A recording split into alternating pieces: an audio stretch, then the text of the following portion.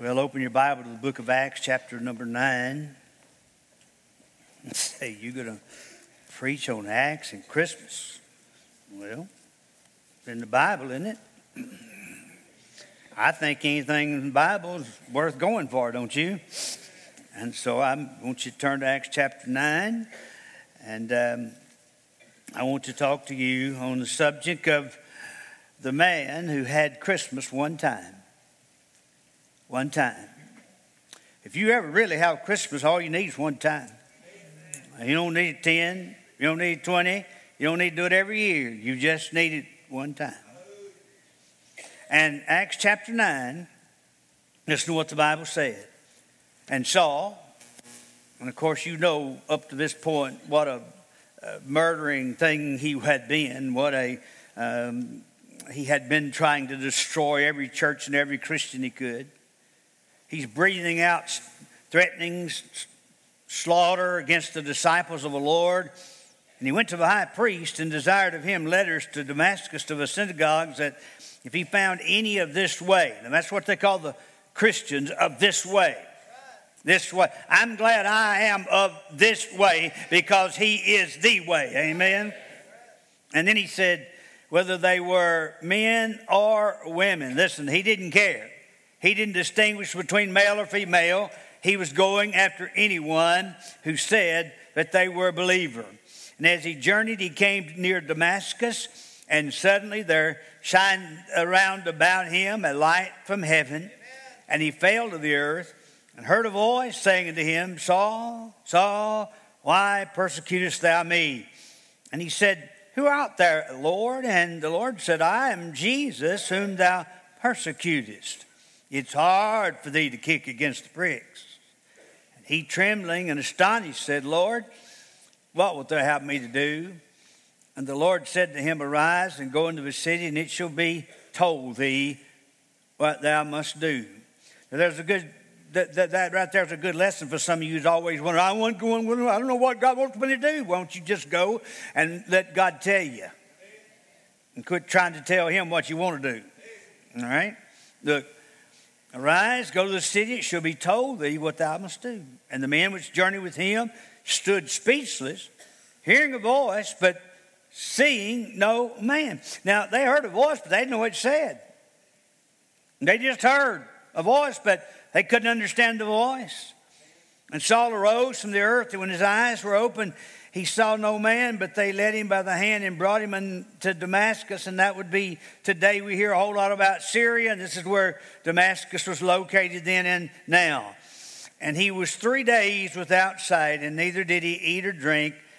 And there were certain disciples at Damascus named Ananias. And to him said the Lord in a vision, Ananias. And he said, behold, I am here, Lord. I want to talk to you today on the man who had Christmas one time. Let's bow our heads in prayer. Father, I know today we have millions of things on our minds, and people can be easily distracted. I know that it's easy to be distracted just getting up in the morning. Some of these parents probably have been up since daylight, and God, many of them have full days ahead of them, and hopefully a night of worship ahead of them tonight. So God, help us to just get the book out and finish it up and be able to get your message clear. We hope and pray and desire, Holy Spirit, that you might speak in this place this morning, today, on Christmas Eve. In Jesus' name, amen. Well, I preach this message today because there's a whole lot of things about Christmas that has nothing to do with it. In fact, I don't think I have seen anything on any program or any advertisement this year that had one single thing to do with a biblical Christmas. Not one.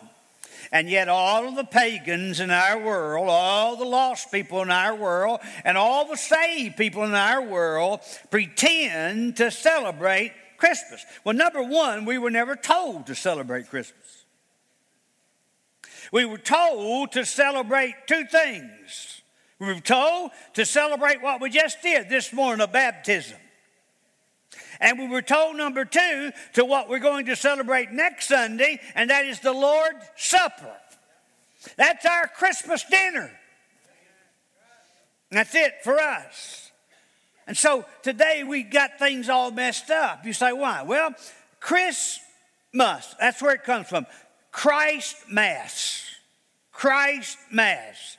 That's where the word comes from. Christ, meaning that special anointed Messiah which was to come. That's the Christ. We believe that to be the Lord Jesus Christ. And then Christmas is where that superhero shows up to Paul and says he's Lord, and Paul don't even question it. He knows he's Lord. But Mass has a problem for us. You see, Mass is a special time for the Catholic Church and some Orthodox churches and other things to do what's called the Eucharist, a special Eucharist, which in that Mass they claim in transubstantiation, which means this. It means every time they take Mass, and especially when they take this special Mass, that it holds them over. Christ is crucified again for your sins. Folks, that is nowhere in the Bible. In fact, it's totally opposite. That's why we enjoy the Lord's Supper, is because our sins have been forgiven. Not because we have to come back and let Jesus die all over again. Jesus made clear he died once for the sins of many. And so that's why we have a problem with that word Mass. Now, it can be used in a proper way. It could be used in a wrong way. It could be used as a special time where we gather together and we not only think about his virgin birth, because you can't have a supernatural life and you can't have a suffering dead and you can't have a sovereign resurrection unless you have a virgin birth. So they all go together. It's the gospel of Jesus Christ. It's not just Christmas, but what do we spend most of our year celebrating? What do we spend most of our money celebrating? Something unbiblical. And so I want to say to you, that's why you see all these pagans all excited about mistletoes and trees. Can you see the Apostle Paul in a one-horse open sleigh? I tell you what, if you've ever been to Israel, you can't see it. It better be a four-wheel drive sleigh, I'm telling you that.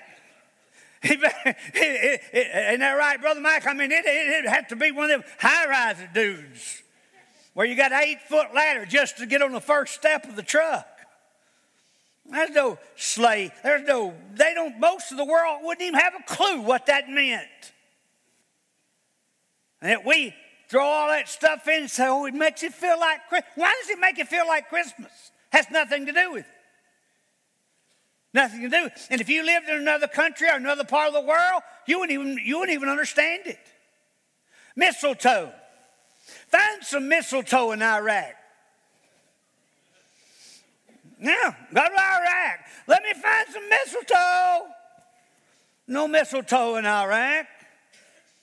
And you mamas and daddies, and I know some of you don't agree with me, you have your right to be wrong, but the truth of the matter is, some of you are lying to your children, and you're going to be sorry for that someday. You need to be telling your children the truth, because you tell them to tell the truth.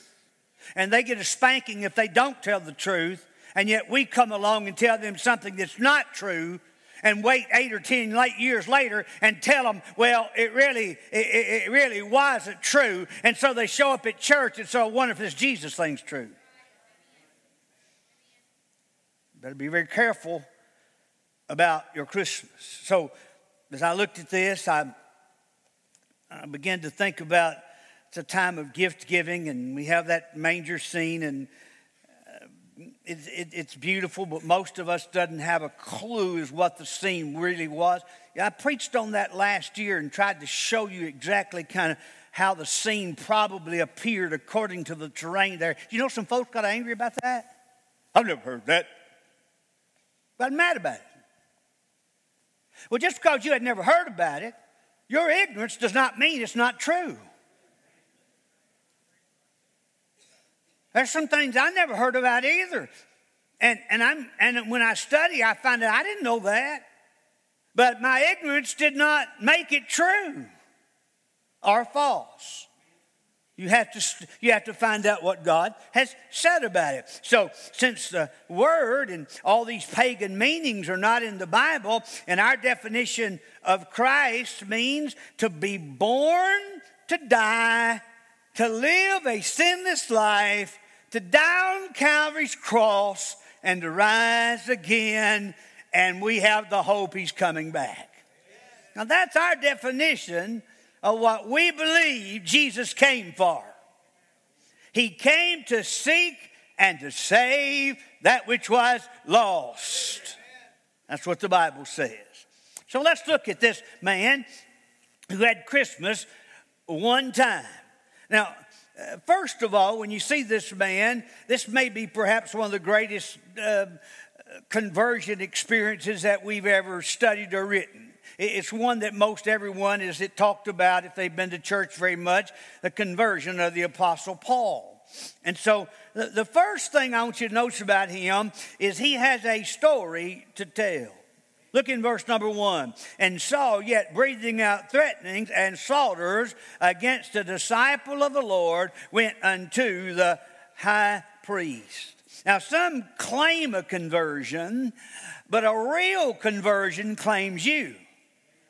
Do you see the difference? Some says they've been converted, but when you've been converted, it claims you.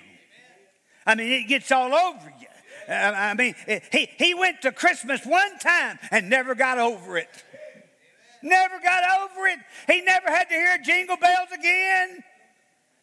I mean, folks, away in a manger was good enough for him, because he lives was good enough for him. And so there he went to Christmas and he has a story to tell. Every testimony is different, but this one is told for us 3 times in the Bible. So it must be very special. Y'all with me? Because it's recaptured in 2 other places. So it was a very significant conversion, the conversion of the Apostle Paul, because he had a tremendous story to tell. Are y'all with me? According to 1 Thessalonians chapter 1, verse 8 and 10, he tells us that if you want to repent and you really want to be converted, that you turn from and you turn to. In other words, you turn from who and what you are to who and what he wants you to be. That's repentance. If you're not willing to do that, you can't be saved. Oh, you say, I joined the church. That don't get you to heaven. Because I know the preacher. That sure don't get you to heaven. It'll get you some emails. Get you some texts. Get you some letters. Get you some cards. But it won't get you saved. So this man has a great story to tell because God tells it 3 times in the Bible. Himself. So every conversion is a miracle of God. Would you agree with that? And so every time Paul got before a crowd of people and they backed him in the corner and said, now what do you say about that? He said, well, I was going down the Damascus Road one day and all of a sudden I seen a light. And he'd start telling his testimony. And people got thrilled to hear what had happened in the Apostle Paul's life. His testimony made sense because they knew who he was before, and now they know who he was after. You know why our testimony don't make sense to this world? Because they knew what we was before, and they knew who we are now. Woo! That's good Christmas preaching, isn't it? So he had a story to tell. You have a story to tell? This shows a murderer who became a minister. This shows a fiery sinner who became a faithful saint. This shows a hater who became holy. This shows a hypocrite who became honorable. This shows a Pharisee who became pure. The man lost his religion to meet Jesus. I wish everybody could lose their religion. You know, when I got saved, everybody said he's got religion. I done heard he's done got religion. He don't do this no more, and he won't do this no more, and he won't play on our ball team because the beer distributors sponsor it. And even though we're going to pay him to play, he won't play for us no more because he got religion. I didn't get religion. I'd had religion a long time. I got something better than religion. I got saved. Now, everybody around me didn't get saved, and things didn't always get better. My wife wasn't saved. That was obvious. All my friends wasn't saved. That was obvious. But Jesus saved me, and it was obvious to everybody I worked with. First, they laughed at me. And then they said, wait a minute, something's happened to this bird. He won't play poker with us no more. He used to cuss louder than all of us. He can't cuss at all now. I heard him start to cuss the other day, and he put his hand over his mouth. He won't even cuss. We can't make him cuss. They'd have porn going on in the shop, and they'd say, come on in here. I got something I need to talk to you about. And I walk in, they have these big porn shows. I just slam the door and leave. So, folks, let me tell you something. We have a story to tell when we get saved. And that story is told a whole lot easier when it's told through a life that's been changed. And so now let's look at this. This man, he lost his religion. He has a story to tell, but he also has some cruelty to stop. Everything about this man speaks of his contempt for the church. He hated the church. Hated it. Hated everybody in it. Hated everything about it. He hated Jesus Christ. He hated the church. And yet, he had been studying the Old Testament Bible all his life. He was a well-known scholar, a well-known rabbi, a well-known religious figure in the Jewish world. And yet, he hated the church. He was religious to the gills, but his contempt grew out of his religion. Did you know people will fight for hate much more than they'll fight for love? They will. And so that's what he does. First of all, look at his misconception. He had a religion that was a mistake. He had a story to tell, but he has a cruelty to stop. And that cruelty involved a misconception. He had a religion that was a mistake. Great zeal in it, but a misconception. It wasn't right. Acts 22:3 said he was educated as extremely in education as they could go in that day. Acts 23:6 said that the Pharisees and the son of a Pharisee, that's who he was. That meant he was steeped in religious tradition. And then in Acts 26, the scripture says he was well known and respected as a Jewish man. I mean, this guy had religion up to here. He had it all. But it was a misconception. You say, why? Because liberalism makes its attack because of ignorant unbelief. Christmas ignorance causes Christmas dummies. Now, I mean that nicely. As nicely as I can mean anything. It creates, we really need a book called Christmas for Dummies. Because in Paul's case, he knew about everything, but he didn't know about Christmas. He didn't know about Christ. He didn't know about the virgin birth, even though he'd read Isaiah 7:14.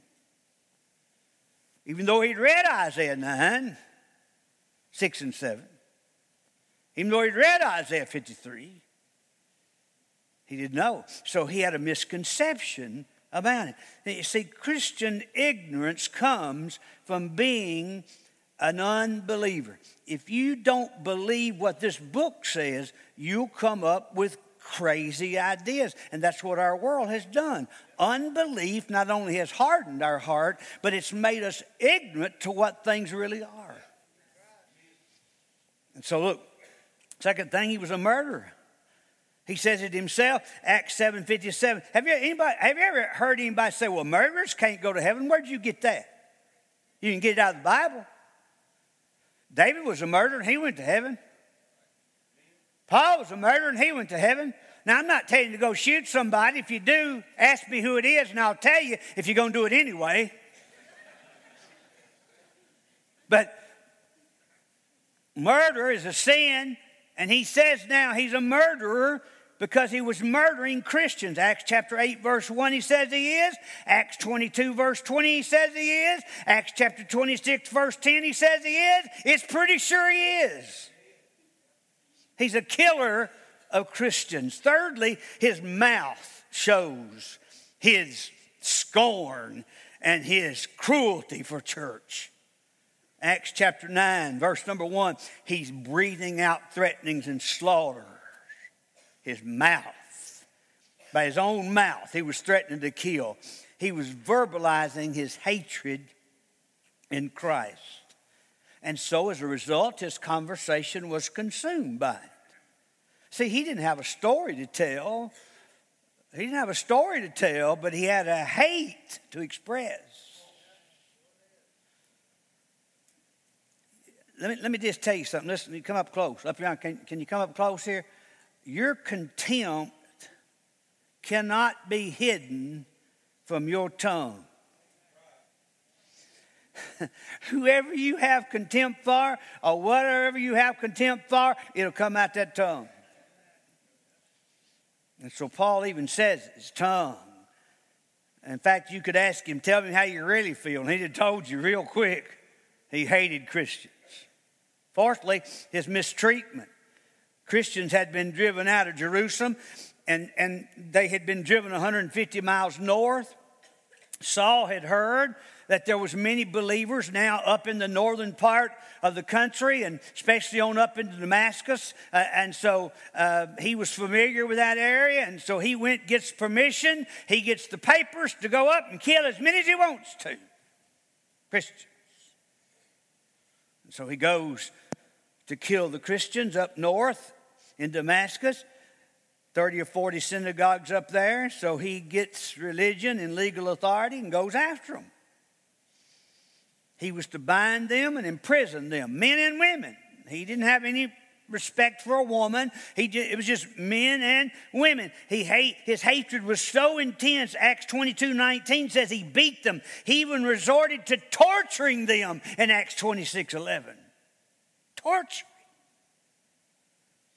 Folks, you know some of the most awful things that's been done in the name of religion that's ever been done in the history of mankind? This man was driven with religious hatred. It burned in him. It burned in him. He has some cruelty to stop if he wants to be a Christian. He has some cruelty to stop. His goal was to exterminate, verse 1, chapter 9 says. He wanted to exterminate everybody who said they walked in the way of Jesus Christ. Exterminate them. Get them out of the way. Call Cook's Pest Control. Let's get them. You see, he was determined to get rid of them. That's why you have church problems. You get somebody who don't have a clue what the Bible says in most places. They know just enough to be ignorant. They know just enough to get them in trouble. They know just enough to run their mouth. They know just enough to gossip about. And as a result of it, their ignorance comes through their tongue. And as a result of that, there starts to be divisions, and there starts to be problems, and there starts to be hatred, and there starts to be a break in the fellowship. Folks, if we've got a story to tell, we better make sure we've got some cruelty to stop. Okay, look, but he has something else going on here. He has a gospel that saves. He has a gospel that saves. Look at verses 3 through 7. Notice what the Bible says in verse 3. And he journeyed, came near Damascus, and suddenly there shined round about him a light from heaven. Suddenly there shined about him a light from heaven. What does Luke chapter 2 say? When the angels came to the shepherds, the Bible said, and suddenly there was a heavenly host singing, glory to God in the highest, and on earth peace, goodwill toward men. Suddenly. You see, folks, you don't go to church to say, I'm going to get saved today. No. You don't go to work beside somebody who's a sold out believer to say, yeah, that guy's a pretty good guy and be working for them. You don't know they're saved. You don't want to work for him because he's saved. You just happen to be placed there. It's sudden. And stuff starts happening in your life. Suddenly God shined upon him.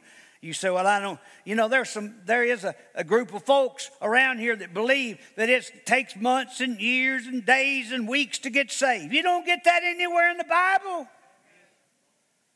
Today is the day of salvation. Now is the accepted time.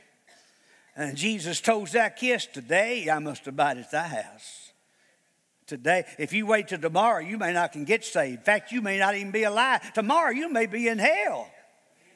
But today, thank God you have the grace of God that's given you breath to give your heart to Jesus Christ. Because you have a gospel that saves. So it was sudden and it was shining. Look, it was sudden and it was shining. The light. This was no ordinary light. Because it happened at noontime. Now when you can see a shining light at noontime over there, it's a shining light. Because it's always shining. And it shines from the sun and the rocks. And it's a bright sun. And you can see it. And here it is. It shines at noontime above everything else. But there's this idea that people think, well, I already know all that, preacher. I do the best I can. And so I hope that'll get me to heaven. Now, I want to ask you something. I got a question for you. Are y'all ready for it? I don't care where you are or not. Here, I'm going to ask you. How many of you have ever had a day in your life when you did the best you could? Come on, tell me. How many of you have ever had a day in your life where you did the best you could? My wife has told me over and over, I've never had one. What about y'all? Yeah, y'all chicken husbands. Come on, talk to me. Yeah, you know what I'm saying. No. There has never been a day in your life, think about a life like that.